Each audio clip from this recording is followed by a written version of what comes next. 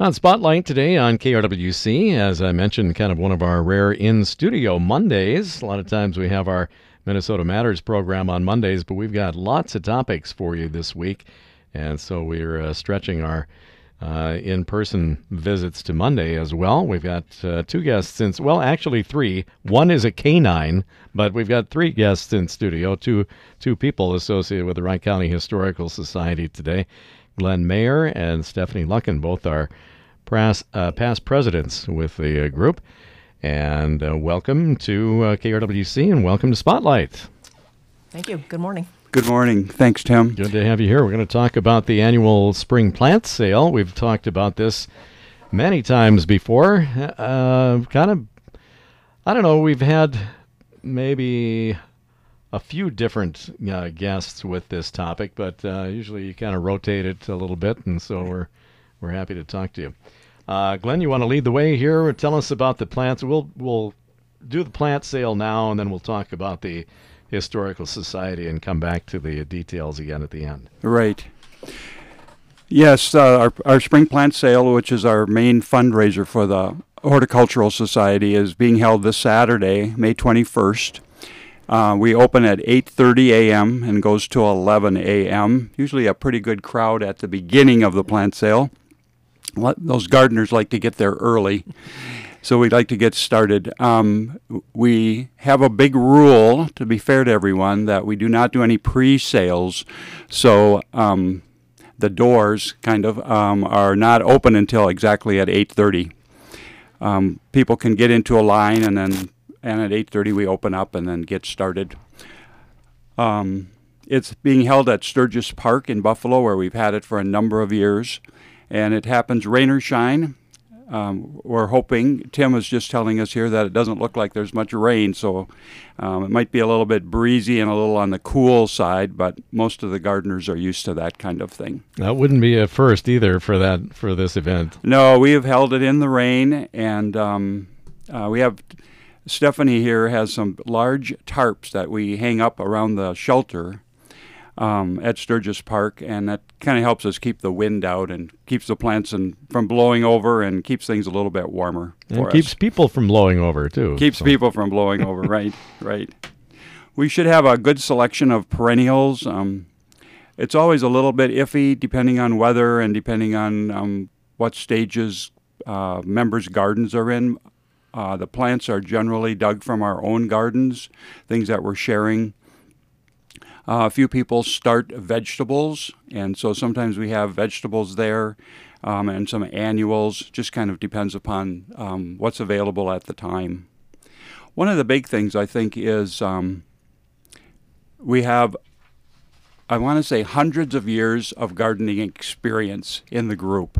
And so if people have any questions about plants that they're buying or just in general, it's a good place to come and talk to people, and we can usually, if one of us doesn't know the answer, another one might. We have a few master gardeners who are members of the group, and they're usually there to be available to answer questions. The proceeds from the plant sale are generally used to fund the speakers that we have and some different programs. We've done some donations to different groups over the years, and try to help out here and there with requests for money on gardening kinds of issues and things like that. I think one other thing I want to say is we just do cash and check. We're not able to do any kind of credit card, so people need to bring cash or check along. Did I forget anything, Stephanie? No. Like you were saying, the proceeds from the plant sale go for speakers, and the group also opens those evenings up to the community, so anybody can come and listen to it. There is no charge.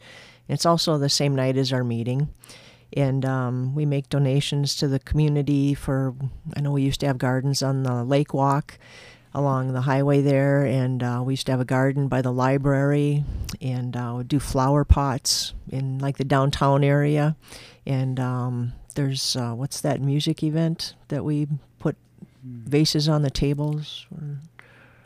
I forgot about that one. Yeah. We'll have to refresh our memories on that one.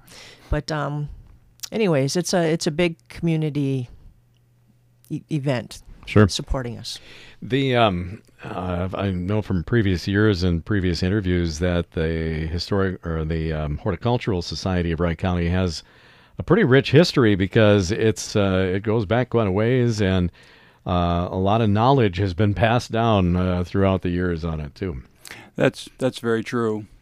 Myself have some real wonderful stories of, and thinking of some of the wonderful advice I've gotten over the years from gardeners who were older than I was, and now I feel like I've become one of the senior members of the group. But that's true. We do have, like I said before, we have hundreds of years of gardening experience. I've been in the group for around 40 years, I think. I think one of the names that people might know from the area would be Einie and Norm Bussey, who were out of Cokato, and they ran Bussey Gardens at that time as a family nursery, and she was one of the founding members of the group. Wow. Yeah, I believe just last year, I think she did. But yeah, so it's a great heritage, and long gardening has been kind of one of those tried and true pastimes for many. We don't get a real long season here in Minnesota, but so maybe that's what makes it so treasured, I guess. I think that's very true. People really we're looking forward to spring, and then this last late winter, early spring here has been a really rough one, trying to find a good, safe time to be able to plant things and to get back onto the schedule. So people were just kind of hungry for being able to get outside and get those activities going. For sure. Talk about your own gardens. What it seems like in the past we've members that have come in have all sort of had their own little niche or what they like to do, and maybe you have the same. I don't know. Well, I've got a garden. I actually live out in the Kingston area, and I was on the Meeker County Master Gardeners tour a number of years ago. I think it's been like 10 years ago, and I've got a sunken garden, which is a fish pond. We've got a walkout basement, and there's a fish pond there, and that's my happy place. But the gardens around the yard, because we live out in the country, we've got our farm is all in CRP projects. I don't want a lot of invasive species out there, so I try to stick with just natives or things that are very easily confined. And the natives are like bloodroots, it's typically grows in the woods, and liatris, and a lot of the prairie flowers, echinacea, and I can't think of any of them right now. Goat's beard, a lot of lilacs. I know they're not really native, but they're kind of everywhere, and they're easy enough to confine by just mowing around them. And a lot of like bloodroot, smoke on the prairie, and I don't know, help me out, Glenn. What are some other natives? I was going to ask you about grasses. Have you gotten into any of the grasses? Yeah, we've got grasses. We've got the big blue stem and the Indian paintbrush, and I call it prairie dropseed, and we've got a lot of that. And milkweed, the common milkweed, swamp milkweed, Joe Pye weed. It's funny, a lot of the things are called weeds, but sounds like a pollinator's heaven out there. It is, and there's the one plant that I'm really fond of is blooming prairie liatris, I think, where the butterflies love it. And on one stalk, I had 27 butterflies. No kidding. Dancing around it. Wow. So just think of when you plant a whole garden full of it, how many butterflies they were delirious. Yes.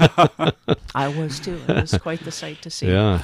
And these are all things that come back year to year? Absolutely, every year. Another one that I really like is the cup plant. It's kind of like a little sunflower, maybe 3 inches in diameter, and it actually gets little tiny sunflower seeds in there. But and the birds will eat them. The butterflies and the bees like to pollinate them. And then the way the leaves are shaped, it forms a cup so it holds water. So I always tell people to plant them like by your deck or by your kitchen window or something where you're looking out and you can see everything that happens there, because you see little tree frogs spending the night on the leaves, and the goldfinches come there and get their drinks of water throughout the day, and there's a lot of activity. The hummingbirds, they've got big leaves that are kind of horizontal, so the hummingbirds kind of play tag and chase each other around in them. They're really fun to watch the wildlife and the pollinators on. I sometimes think about what the view must have been like back before, way before settlement of some of the prairies, and what they must have been a pretty spectacular Yes, sight. I believe it was. I wish I could have seen it. Yeah. Glenn, what about you? What kinds of things are you into? I got actually involved with the society after we're moving into our old farmhouse. We bought an old farmstead, and there really wasn't much landscaping around the property at all. There were some big lilacs and a few other large shrubs, but I kind of got interested in the idea of actually doing a landscape design and so forth. And the Horticultural Society, or through the extension, brought in someone from the university to do a couple of nights of classes on just basic landscape design. So I got started by going to that and doing a design for my yard through those classes, and then it kind of just grew from there. I have a fairly good-sized perennial garden with not so much concentrating on native plants as Stephanie does, although there are going to be a couple of the cup plants, I know, at the plant sale, because I'm bringing a couple myself. I like that one too. So I have a perennial garden, and I dug a pond. It's just a small 8 by 10, I think, foot pond with a little bit of a waterfall. So my wife and I really enjoy that one, and find it interesting to see how the birds enjoy the waterfall. They like to sit on the top before the water falls into the pond itself, and it's a nice shallow place for them to bathe themselves and get drinks and things like that. Then we also started a vegetable, or I shouldn't say started, I think there was a vegetable garden there originally on the property. And so we just kind of continued that and tilled that and grew vegetables, and I still do a smaller now that my kids are gone, but we still grow a number of vegetables in that garden and so forth.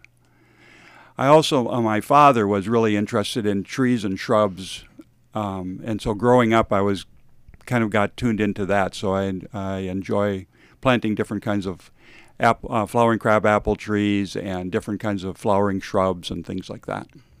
So kind of a variety of things.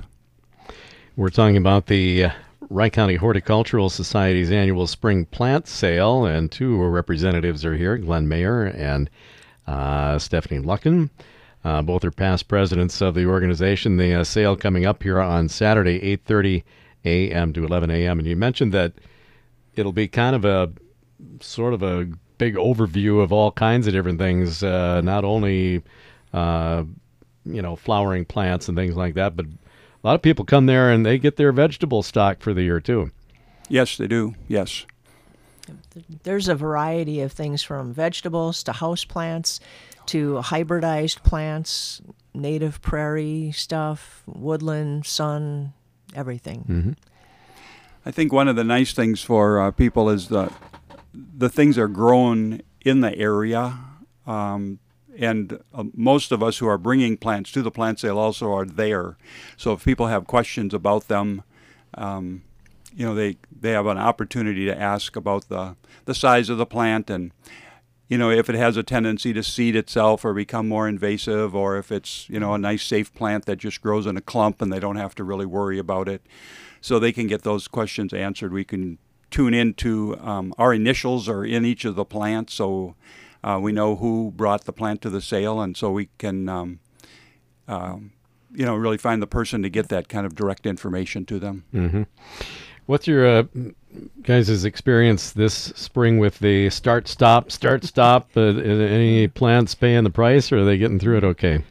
They're slow, Yeah. real slow, and it really hasn't been a start-stop. It has been Mostly been stop. Well, mostly been when's it going to start? Yeah, really. We've got things I was going to bring to the plant sale, but they're just sticking up out of the ground now. And then what's it going to be? 4 or 5 days? I don't think that's going to be enough to sell at the plant sale. But nothing completely frozen out or anything, or I've had good luck.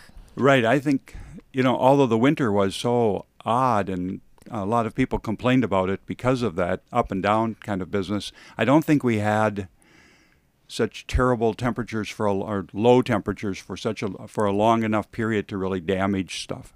I know my forsythia can get to be a little bit touchy. It's a big blooming shrub that gets nice yellow flowers on it at this time of the year, and it can be a little bit touchy if we get those 20-degree below temperatures for a week or so at a time. But this year it was in full bloom, so I think most things were doing fine. It's just a matter of when they were going to get started. I think it would have been fun to do some measurements with kids, well, maybe even just for myself, but to see how fast things started to grow once we got some warmer temperatures. Things just, what I saw were little tiny buds like, oh yeah, that plant is still alive, to now it's 6 inches tall.